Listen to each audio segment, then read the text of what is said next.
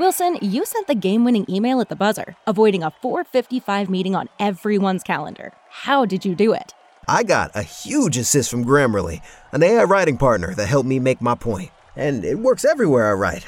Summarizing a doc only took one click. When everyone uses Grammarly, everything just makes sense. Go to Grammarly.com/podcast to download it for free. That's Grammarly.com/podcast. Easier said, done.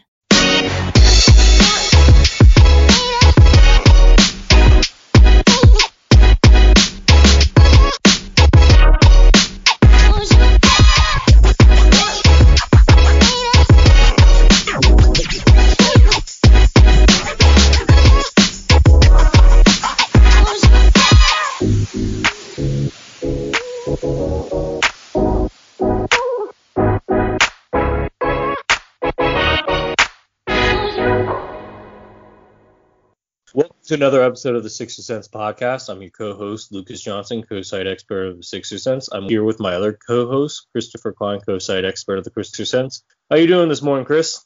I'm doing well, Lucas. How are you? I'm a little tired, but I'm excited. Let's get talking about this because we got two preseason games in the books, and we learned a lot in those two preseason games. Yep, we're recording this one a little early in the morning, but it's always nice to wake up and talk about the Sixers. We're going to go through the games against Guangzhou, which I believe is somewhat close to how you pronounce it, and of course the Charlotte Hornets. Let's start with the first game, Lucas. Against Guangzhou, the Long Lions, what were your sort of main takeaways from that game?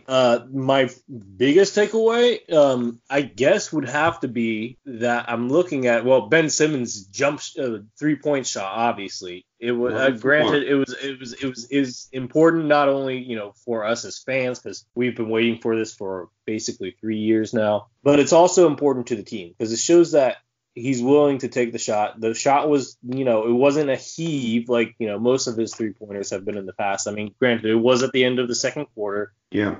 Defense was, wasn't up on him, but we don't expect it to be the majority of the season anyway. Mm-hmm. But you look at it, it was a nice in-rhythm shot. He dribbled up. He had a nice rhythm. It had a nice arc, went in smooth. His form's not perfect. It's never going to be perfect because I think he's shooting with his wrong hand. But you look at it, and from a confidence standpoint and from a team building standpoint, you saw the reaction afterwards. Like it's important. It's important for a step for him gaining confidence using it in the flow of the game, and I really hope that we see it at least one or two more times this preseason. But it's a good start. Yep, I'm totally in agreement. Like you said, it was with the clock winding down, so it wasn't truly an in rhythm, in the flow of the offense sort of shot. But it's nice to see him take one. It's nice to see him make it. He didn't bank it in. It was a solid swish. It was a good looking shot. His mechanics are still a little wonky. I don't think he's at the point where he's going to take a lot of them this season, but it's a step in the right direction. He has looked really good on the whole through two preseason games. That's not saying much. It's been against a Chinese team and against Charlotte, which might be the worst NBA team. So they haven't really faced any stiff competition. But Ben, we heard all summer about the work he's been putting in, and it seems to be paying off so far. It seems like these guys are kind of taking it to another level. They seem focused and determined. They're playing really hard defense. So yeah, I've been thoroughly impressed with Ben to this point. His aggressiveness is on a whole new level. Before the preseason started, I thought Ben as the third leading scorer of the team. Mm-hmm. But with this newfound aggressiveness, honestly, there's a chance he could be the team's second leading scorer. Just, he's getting to the basket at will. And granted, the competition has not been elite, so we can't, speculate if he's going to be able to do that for a whole NBA season. But, the threat of an outside shot, even if it's a mid-ranger, which I think will be more likely, we'll see more mid-rangers than we will three-pointers this season, I'm pretty sure. Honestly, I don't expect to see more than 25 three-pointers from Ben this season in general. But I think it's a good start, and I think we have to see if Ben can keep this up against more stiffer competition, which they will see this evening against the Orlando Magic, which is their next preseason matchup. Yeah, I've never been huge on Ben shooting a bunch of mid-rangers, but like you said, even the threat of an outside shot is a pretty substantial step up for him. I definitely think there's a real chance he is the second leading scorer. He's going to have the ball in his hands more than anyone else, sans Embiid. I'm pretty confident that he's going to score more than Richardson and Horford. Tobias is the only one who might kind of challenge him, depending on how well he shoots this season. But I think there's a real chance, and I might go ahead and predict it so that Embiid and Simmons are probably going to be the leading scorers this season. I think that's a fair prediction. Moving on, Chris, what other of the starting five has really impressed you this preseason? For me personally, I think both of the new guys have really stood out, obviously in different ways. Horford, he's always been kind of the consummate glue guy. He hasn't shot particularly great, but his three-point shot looks good. He's getting them off quickly. He obviously has the green light from deep. His defense looks as solid as ever. Again, not against elite competition, but for a 33-year-old who's moving up a spot in the rotation to the 4, him looking quick and spry is a good sign. And then, Brett Brown called Josh Richardson the team's mortar before the season, and he's really kind of living up to that role. He's obviously not JJ or Jimmy, but he's kind of filling that gap in a way, running a lot of DHOs, kind of coming around screens, getting in between, hitting some mid-range shots. I think his passing is really underrated attribute. So I've really liked what I've seen out of both of the new guys so far. I have to agree. I think Horford, you got to remember in college he was a power forward, and for most of the NBA he's been playing center. So in a way, not maybe when it comes to the pound and ground, but when it comes to like using lateral quickness, his body's been preserved for the most part. So that's been a good sign for him. I think when you look at Josh Richardson, I was about to say Jason Richardson, call back to the process, right?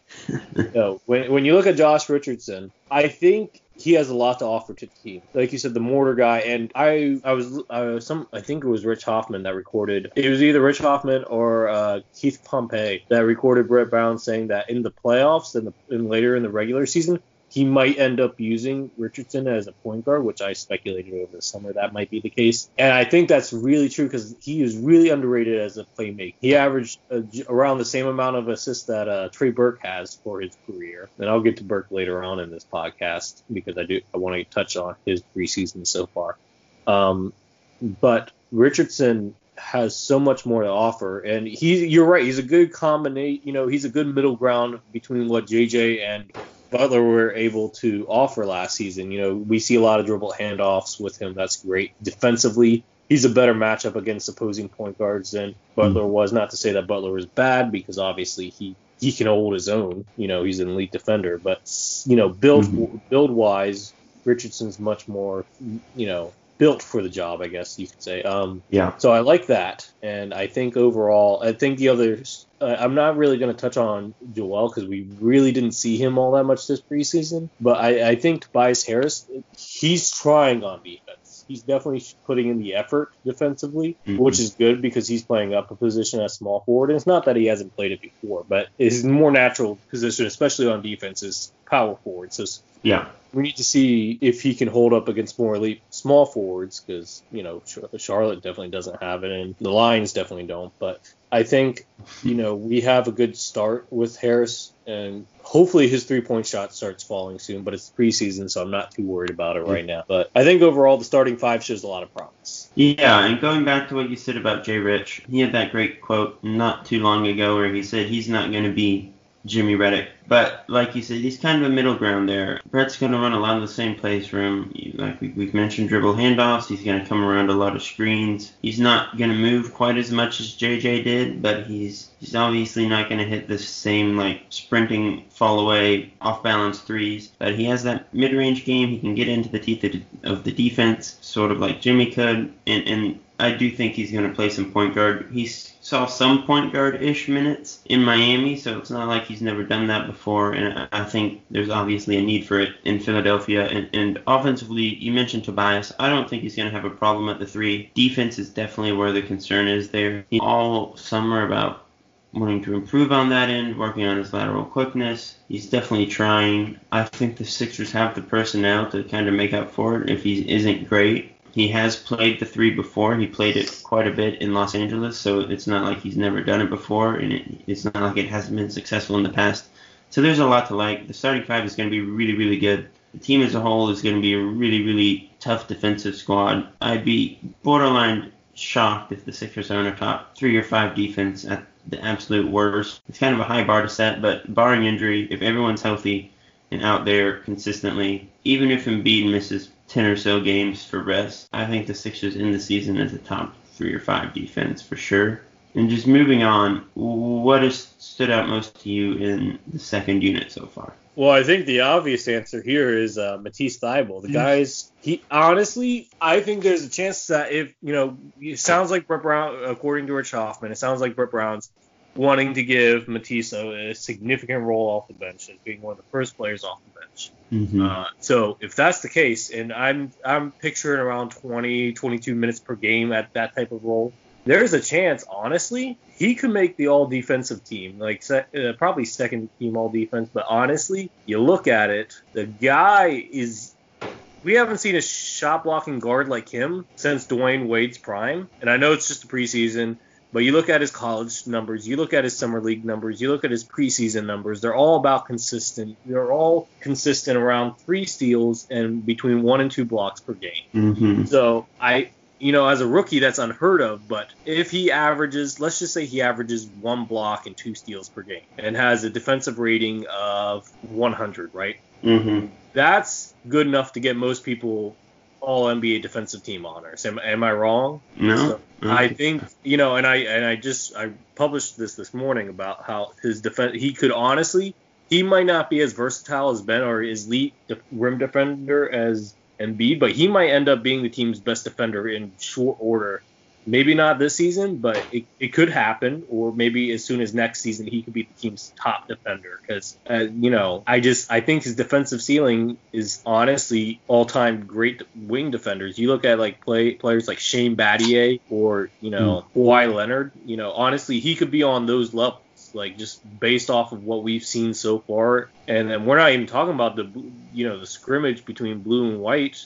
What did he have? I don't even know the number of steals that he had in that, but I think it was close to double digits, wasn't it? Yeah, he was all over the place in that. So he used to scrimmage, but you get the point. He irritated Ben Simmons and offensively. So I think he has a real chance. And Embiid compared him to Robert Covington, but honestly, defensively, I think he has a higher ceiling than Robert, and that's hard for me to even fathom because Robert's already an elite defender in this league. If he was on a contender, he'd be Defensive Player of the Year. So look at Matisse. And being compared to Robert as a rookie, it's mind-boggling. Mm-hmm. That's just one player. I'll let you talk about Matisse before I get into the other players that I want to talk about off the bench. Yeah, and I think last season before he got hurt, Robert was my Defensive Player of the Year pick. I mean, he had Minnesota, who was a notoriously bad defense, playing pretty solid defense, basically just by being there. Robert's I think an insanely underrated player. I still don't think he gets the credit he deserves. I think he's going to help Minnesota a lot this season. And I do think it's a fair comparison. They're obviously both him and Matisse are just ridiculously smart off the ball, getting into passing lanes. Their defensive IQs are really high.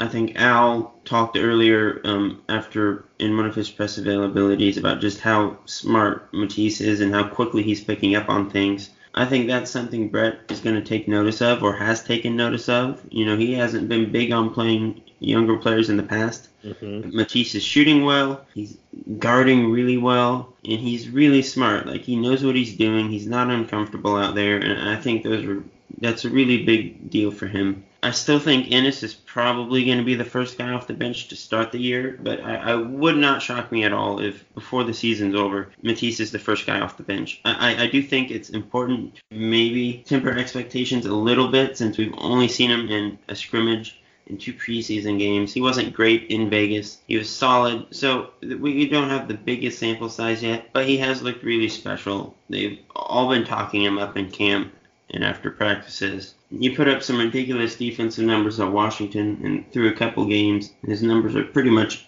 on par with those. So he's been thoroughly impressive. I have much higher expectations for him now than I did a few weeks ago. Mm-hmm. There are obviously advantages of being a 4-year college player and what it does for your adjustment period in the NBA, but he might be a special case. And, we've mentioned the starting 5 and how elite that group is going to be defensively. If Thybulle puts himself anywhere in that tier as a defender, the Sixers are going to be pretty much a lockdown group.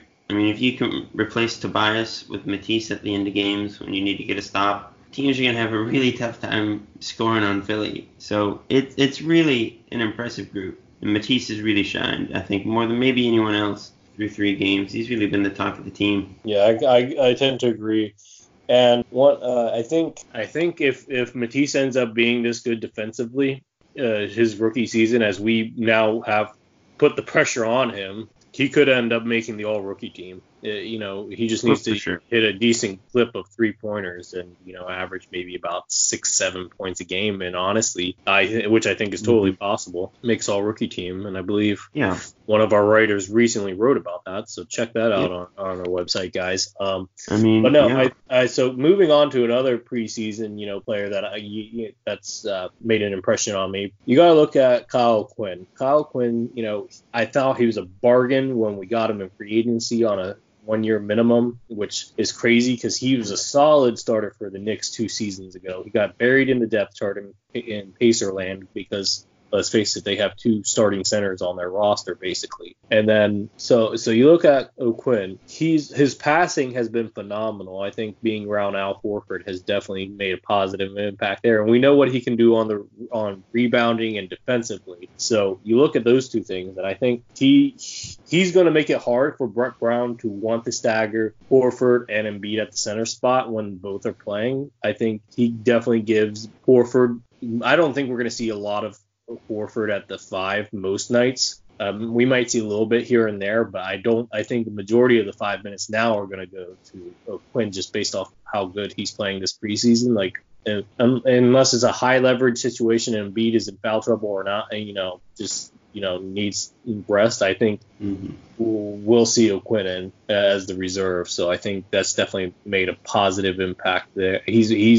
I think preseason so far has definitely helped his case for getting more minutes at the center spot. Yeah, I'm not sure I would go as far to say Al won't get a lot of minutes at center. I think Brett is going to do a pretty good job of staggering him and Embiid, and I do think Al's going to spend some time at the 5. But O'Quinn will help get both of them extra rest. I think he's kind of a run-of-the-mill backup at this point in his career, but Philly hasn't really had that at center recently. Last season, Boban was really matchup dependent. Greg Monroe, Jonah Bolden, etc., Amir, they weren't really good in. They had their weaknesses at that point. O'Quinn is actually like someone you can play in an important game, which is really a step up, if nothing else. I think he's always been a really solid passer, from the high post. He's going to move the ball. He's going to get teammates open. He's kind of the perfect bet for Brett. Nothing too special, but he's going to rebound. He's going to defend the paint. He's a strong frame, and he's going to move the ball. So that's really all you need out of him. We've seen him attempt a few threes. He really let it fly in the scrimmage. That would be a really positive development, and I think that would help him stay on the floor in those important games. So, yeah, I do think we're going to see Kyle pretty consistently this season. I think Embiid and Horford still get the majority of those center minutes, but I think O'Quinn is probably a regular rotation piece for sure. Yeah, I think he'll get at least 10 to 12 minutes of center minutes per game. I think that's a fair expectation for him this season. Moving on to some players that haven't really made the most of their opportunities this preseason. I'm going to start out with Shake Milton, who recently got his first start with the Sixers in the preseason game against the Charlotte Hornets. He didn't play bad. He shot 2 of 5, didn't convert any of his 3-point attempts, but that's fine. He only had 1 rebound, 1 assist. For a player who's fighting for a rotation, any type of role off the bench this year, I was a little disappointed to see that he couldn't make more of the opportunity. I'm sure he wanted to, but it just didn't happen there. And this might have been his only opportunity. This might end up being his only opportunity to do so this preseason. There's a chance now that he could end up, even though he got a 4-year deal with the Sixers this summer, he could end up now playing with the Bluecoats this season for stretches of the regular season, just because he needs to continue to develop. And, he's been, there's conversations that he's in the race for the point guard minute role, but honestly, it doesn't look like he's ready for it. And I think it's going to be hard for him to bust that rotation, especially now that he hasn't made the most of any of his opportunities in the preseason games thus far. Yeah, I mean, like you said, we've seen a pretty decent amount of talk with regard to Shake and maybe competing for that backup point guard spot. But from what we saw in Vegas this summer, he really doesn't look comfortable as a lead guard. He doesn't really have the explosiveness, the quickness, or the shiftiness to really carry that mantle. Philadelphia is unique in that they have other players who can kind of help carry that load. Obviously, Ben,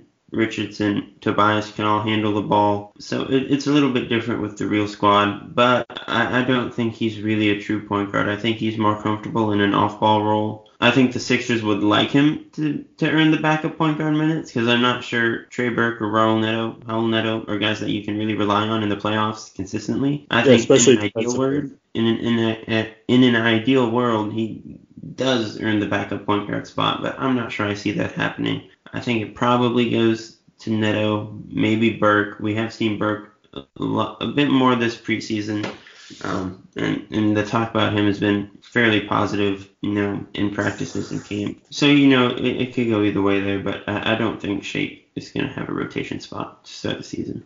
I tend to agree. I don't think he's going to have a rotation spot. I think he's going to either be on the bench or in Delaware. Hitting on Neto and Burke's battle, that's probably been the most interesting preseason battle positional-wise thus far, too. I think, obviously, you look at Burke, he can be a spark plug off the bench. He can get you 10 points, anywhere from 10 to 20 points any given night. And, like you said, there has been positives said about him in the preseason from Ben, Al Horford, and Brett Brown. And then, you look at Neto, he's more of a traditional backup point guard. He can run the offense. He can make shots if he needs to, but he's not going to, he can't spark a comeback from, if the team's down from anything. He's not going to carry the load for a stretched period of time. And for me personally, I think when you look at the second unit, you don't really have many offensive options. So I think it depends on if the starters are in. I think Neto would be a better choice, but if you have a majority of backups in at that point, I think Burke would be more of an option because he can create his own offense, which outside of, Ben's looking like he can create his own offense. Let's see if he can incorporate that mid-range jumper this year, at least. I know you're not big on the mid-rangers, but you got to start somewhere. And then Josh Richardson and Tobias Harris. But if none of them are in, I'd say you put in Trey Burke because I think Trey Burke can definitely be that igniter off the bench. And I personally, this is a discussion that me and you've had multiple times. I'm pro Burke, you're pro Neto. We'll see what happens. I mean, I don't know. I've tended to fall in the pro Burke group. Oh really? Yeah. I thought you were pro Neto. I mean, I've written about Trey being the better option before. That's right. You have. I've been in the Burke camp all summer. Okay, That's right. I'm just lower on Neto than you are. That's right. Yeah. I just don't think Neto's going to stay healthy. I can't trust him. 4 seasons in a row.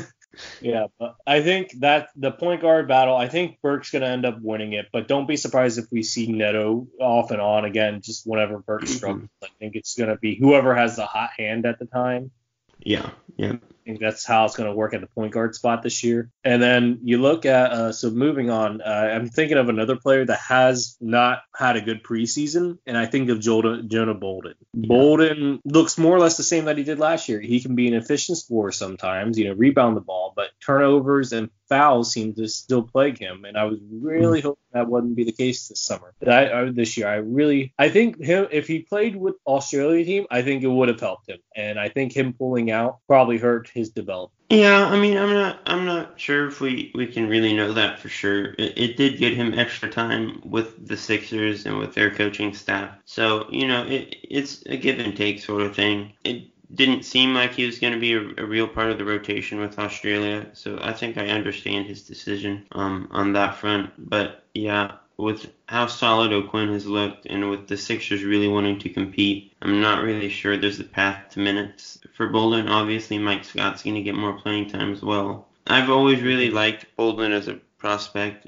Before he got into the league, he showed a lot of promise as someone who could handle the ball in transition, who could pass on the move, and had all these really unique kind of modern day big man traits, but he hasn't really been able to unlock those in the NBA yet. His 3-point shot is still a little iffy. His defense, we'll see where his maturity falls on that end, if he can kind of cut down on the fouls this season. But it's still, he's really not in the greatest spot. Yeah, I really just don't think we should have much in terms of expectations for Jonah this season until further notice. It's a shame too, because he does, like you said, he has all the tools needed to be a unique stretch big in today's game. I see him more personally as a 4 than a 5, but he can play both. But I think you're right. I think honestly there's a chance he could play more G League games this year than he did last year. Mm-hmm. And so it'd be just to help him develop, because last year I think it was a little unfair to throw him right into the fire, but the Sixers didn't really have a choice at that point. For sure. I do think Philly is a great spot for him in terms of he can spend time with both Embiid or Horford on the floor this season, both of whom are elite, kind of rim protectors who can kind of hold down the fort. So I do think that's a positive, and I think that would help him a lot, but I'm just not sure where or how he cracks the rotation at this point, unless he really shows out in practice. And, Brett wants to play him over on Quinn, which I doubt happens. It's just going to be really tough for him. Mm-hmm. So any other players stick out to you this preseason thus far? I mean, in a bad way, sort of. Zaire obviously hasn't been super impressive or super involved, which I think has surprised a lot of people. It has certainly surprised me. I expected a lot out of Zaire coming into the season. As a group, when we did our Ranking the Sixers project, we had him 8th on the team. And I was pretty confident in that ranking. I mean, he looked really good this summer. He's been with the team for a year longer than Matisse. But at this point, I'm not sure Zaire has a rotation spot. I don't think he does. I mean, you can argue that he should, and I think there's a fair argument there, but I don't think he does. And he just hasn't really been a big part of what Brett has done. We haven't really seen him until the fourth quarters of these preseason games, which is kind of surprising. But, it's been an interesting development. And I think a lot of it has to do with just how good Matisse has looked. But, it's been a really quiet preseason for Zaire, which I wasn't expecting. Yeah, I tend to agree that I was definitely shocked to see that he wasn't a bigger part of the rotation. But we knew one out of Zaire, Matisse, and James would have to end up being the odd man out. We knew James wasn't going to be it just based on his veteran status and how good he is as a 3-and-D player. So you definitely, I guess we all thought Zaire would definitely be the one in because he's, a year older. But we also, well, not a year older, but has a year more experience. We have to remember, Zaire came in as a raw prospect last year, and he lost most of last year due to the, reaction. So, this is really kind of his rookie year this year. And if I had to take, younger player in Zaire or, seasoned, not a seasoned, but a older, more mature player like Matisse, I guess I can't blame Brown for that. I guess I just never thought about it like that. So that's on me there. Matisse is older. He's the older prospect. He's played more basketball in his career. Mm-hmm. He's been a much more established player for a much longer time. Zaire really wasn't like a high-profile freshman. He kind of came out of nowhere after playing power forward at 6'3" in high school and at Tech. So Zaire has definitely been maybe we kind of overshot the projection there. I do think Zaire is very smart in his own right, has a very high basketball IQ. I think he has special potential as an on-ball defender. I don't think he's a bad player at all. I don't think he should be out of Philly's plans. I think he's definitely someone you can bank on long term. I have very little doubt about that. But this season, at this point, it seems very clear that I think the majority of people betting Zaire over Matisse was probably a mistake. Mm-hmm. Matisse just looks and feels like the more ready player at this point, which makes plenty of sense. It's not really a surprise when you put it in context. I just don't think enough people really did until we started watching these preseason games. Yeah, no, it's definitely that. I think that's a fair case. And, I don't think we'll see him a lot in Delaware just because I think he'll be like that 10th or 11th player off the bench. Like he'll probably end up being that. But I just, I think most of us overestimated his ability to get on the court. And it's not because he's not good. It's just that he's inexperienced and still relatively a raw talent. Now, don't get me wrong. I've seen reports about players raving about his 3-point shooting this preseason, in training camp. But still, I mean, that's just part of the game. And, I think this is going to be it's hard to count last season as Zaire's rookie season. I mean, yes, he played 6 games, but this is going to be the year where we really see a lot of development this year, I think, with Zaire. And I think next year will be that year that he breaks out. But yeah, I don't think it's out of the question that Zaire, breaks through. I don't think it's impossible. But I think Ennis, Thibault, and Scott are probably the core pieces in the second unit, and then O'Quinn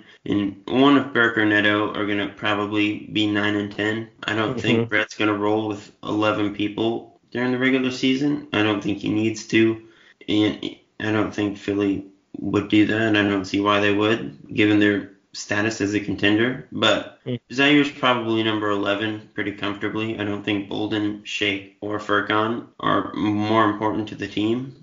So I do think we're going to see some minutes from Zaire. He's going to get garbage time run if the Sixers are blowing someone out, obviously. We're going to see him, but I think it's fair to say right now that he is not a part of the regular rotation. Yeah. Speaking of Furkan, I've been critical of that re-signing all offseason. I think it was a terrible move for multiple reasons. Rude about it, but I think, and it's not because Korkmaz doesn't have talent, but Philly's not the right team for him to develop on because he's not a good defender. So, and he needs time to develop his shot, obviously. So if Philly's not the right team, I thought he was going to go to a rebuilding team like maybe the Hawks, Knicks, the Hornets. All of them would have been better options for him to develop versus. Yeah. Well, it seemed like earlier in the summer that he had it lined up to go back overseas, back to Turkey. So Philly might have been the only team interested in him. So I'm not sure if he really had options on that front. It sounds like yeah. Yeah, I mean, I wasn't a huge fan either. I didn't really see the point. Obviously, he's still younger, former first-round pick. So it makes some sense in a way. I mean, you got to try to get some value back on that and giving it one more shot. Yeah. I mean, I get that portion of it. There aren't too many great options on the market at this point, so taking a flyer on the younger guy who's been around the team for a while makes some sense. It's not like the worst move ever. He's the 15th guy on the bench. He's looked pretty good so far. He looked good in the scrimmage. He's looked okay. If he can do more as a ball handler, if his strength is up, then maybe he does some nice things. He needs shooting, so it's not the worst move. But yeah, like you said, I didn't really understand it at the time. I don't think he's going to do much this season. It's just kind of like a throwing move for me. I would have preferred J.R. Smith over Korkmaz, to be honest with you. But yeah, I think you're right that he's definitely going to be at the very end of the bench this year. Yeah. And honestly, he should play with the Bluecoats if he wants run, because I don't think he's going to get that with Philly very often. I don't think he suits up most nights, to be honest with you. I'm not sure if this will be the case, but he should be firmly behind Ennis, Thibault, Smith, and Milton. I'm not sure if he'll be behind Milton in the rotation, but he should be. Yeah, I mean, the J.R. Smith thing, I understand that. J.R.'s probably a better player at this point, and obviously Philly wants to win. But we also haven't seen J.R. play competitive basketball in a really long time. There's probably a reason he hasn't been signed yet. And Furkan's a lot younger, so maybe you hit the jackpot. I understand the decision-making to a degree, and with the 15th spot, it's really kind of a shot in the dark at that point. Yeah, I guess you take a flyer on the 15th spot. I think Elton and Brett probably just prioritized him being in the system for a couple of years already and kind of knowing his way around things. I think that's what made the difference probably. But like you said, it's really not much of anything at this point. So I got one more question for you, Chris, and then I think we're going to wrap this up. But looking back now, based off of what we've seen so far from Matisse this preseason, does the trade that, the Sixers used to trade up to get him, does that seem more worth it now than it did, a month ago? I mean, I guess, yeah. It's still, I think, too early to make a definitive claim there. If Philly had waited, there's a chance they get their hands on someone like Grant Williams or Kevin Porter, who I had higher on my initial draft board than Matisse. I had Matisse 15th. I think I had Grant somewhere around 13th, so they're in the same tier. But, there are other guys that kind of fell into that range. But Matisse has looked really good. If he lives up to his ceiling on defense, he's going to be a really big part of this rotation, and I think there's a very real chance that he outperforms his draft slot. Again, I still had him 15th, which is higher than 20th, so I think it was a very good value in a vacuum anyways. We'll see what Carson Edwards does. I don't think he's going to be much more than like an end-of-the-bench guy in Boston this season. I like his skill package a lot, but he is one of the smaller guys on that team, and it's tough for smaller guys to get consistent run nowadays. But I do like Carson. I think he would have been really solid in Philly. But we'll see. I think it's too early to make any definitive claims there. But Matisse has looked good. I think it was a strong value. And I understand why Philly was so high on him and why they wanted to make that trade. So, yeah, we'll see. But I think it's kind of 50-50 at this point. We can't really tell for sure. I think that's a fair assessment. All right, so we're going to wrap up here. But one last thing, Chris. What are your predictions for Markelle Fultz in the preseason matchup tonight against the Orlando Magic? Because it's going to be the first time Fultz plays against Sixers. What do you think is going to happen? I mean, at this point, he hasn't looked too great, unfortunately, this summer. I'm sure he'll get a few shots up. Maybe he has some extra pep in his step since it's Philly. I would certainly understand why that's the case. I'm sure he'll look like he's looked all preseason so far. He'll have some extra aggressiveness. He'll get to his spots. He'll play solid defense, but he just hasn't shown that he can consistently knock down shots yet. And until that happens, he's always going to be a pretty limited player. I'm still rooting for him on a personal level. I really feel for what he's had to go through. But, yeah, we'll see. I don't think we should expect anything major. I don't think he's going to go off for 30 points or anything. So, just kind of a run-of-the-mill performance at this point. Yeah, I tend to agree. And honestly, I think based off what I've seen in the box score for Orlando so far, that former point guard Mike Carter-Williams is ahead of Fultz in the depth chart at the point guard spot. Yeah, I know. Great for MCW. MCW got the start against Atlanta. I don't think he's going to be there, obviously, in the regular season once Fournier is back. But MCW is definitely a part of that rotation. He looked pretty good the second half of last season. Like, he looked like a solid player. And he was a solid player for a lot of his career. I think people maybe wrote him off a bit too soon. We tend to do that with guards who can't shoot. But I think he's definitely a part of that rotation. He's obviously a very long, talented defender, which is what Orlando is built on. So he fits the mold in that respect. But yeah, I think Fultz is probably third on that depth chart behind Augustine and MCW at this point. Alrighty. Well, that's finishes up here. Chris, you wanna finish it out for us? Well, thank you guys again for listening. You can follow us on Twitter at SixerSense. You can follow Lucas on Twitter at LucasJohnsonNBA. And you can follow me on Twitter at KleineNBA, KLINE. Thanks again, guys. We will have more episodes here in the near future as the season progresses. You can subscribe, download, etc. on iTunes, Spreaker, wherever you get your podcasts, and we'll talk to y'all soon. BetMGM has an unreal deal for sports fans in Virginia. Turn $5 into $150 instantly when you place your first wager at BetMGM. Simply download the BetMGM app and sign up using code Champion150. Then, place a $5 wager on any sport. You'll receive $150 in bonus bets, regardless of your wager's outcome. And if you think the fun stops there, the king of sportsbooks has plenty of surprises in store. Check out daily promotions, same-game parlays, live bets, and so much more. Download the app in Virginia today and get $150 in bonus bets instantly from your first wager. Only at BetMGM.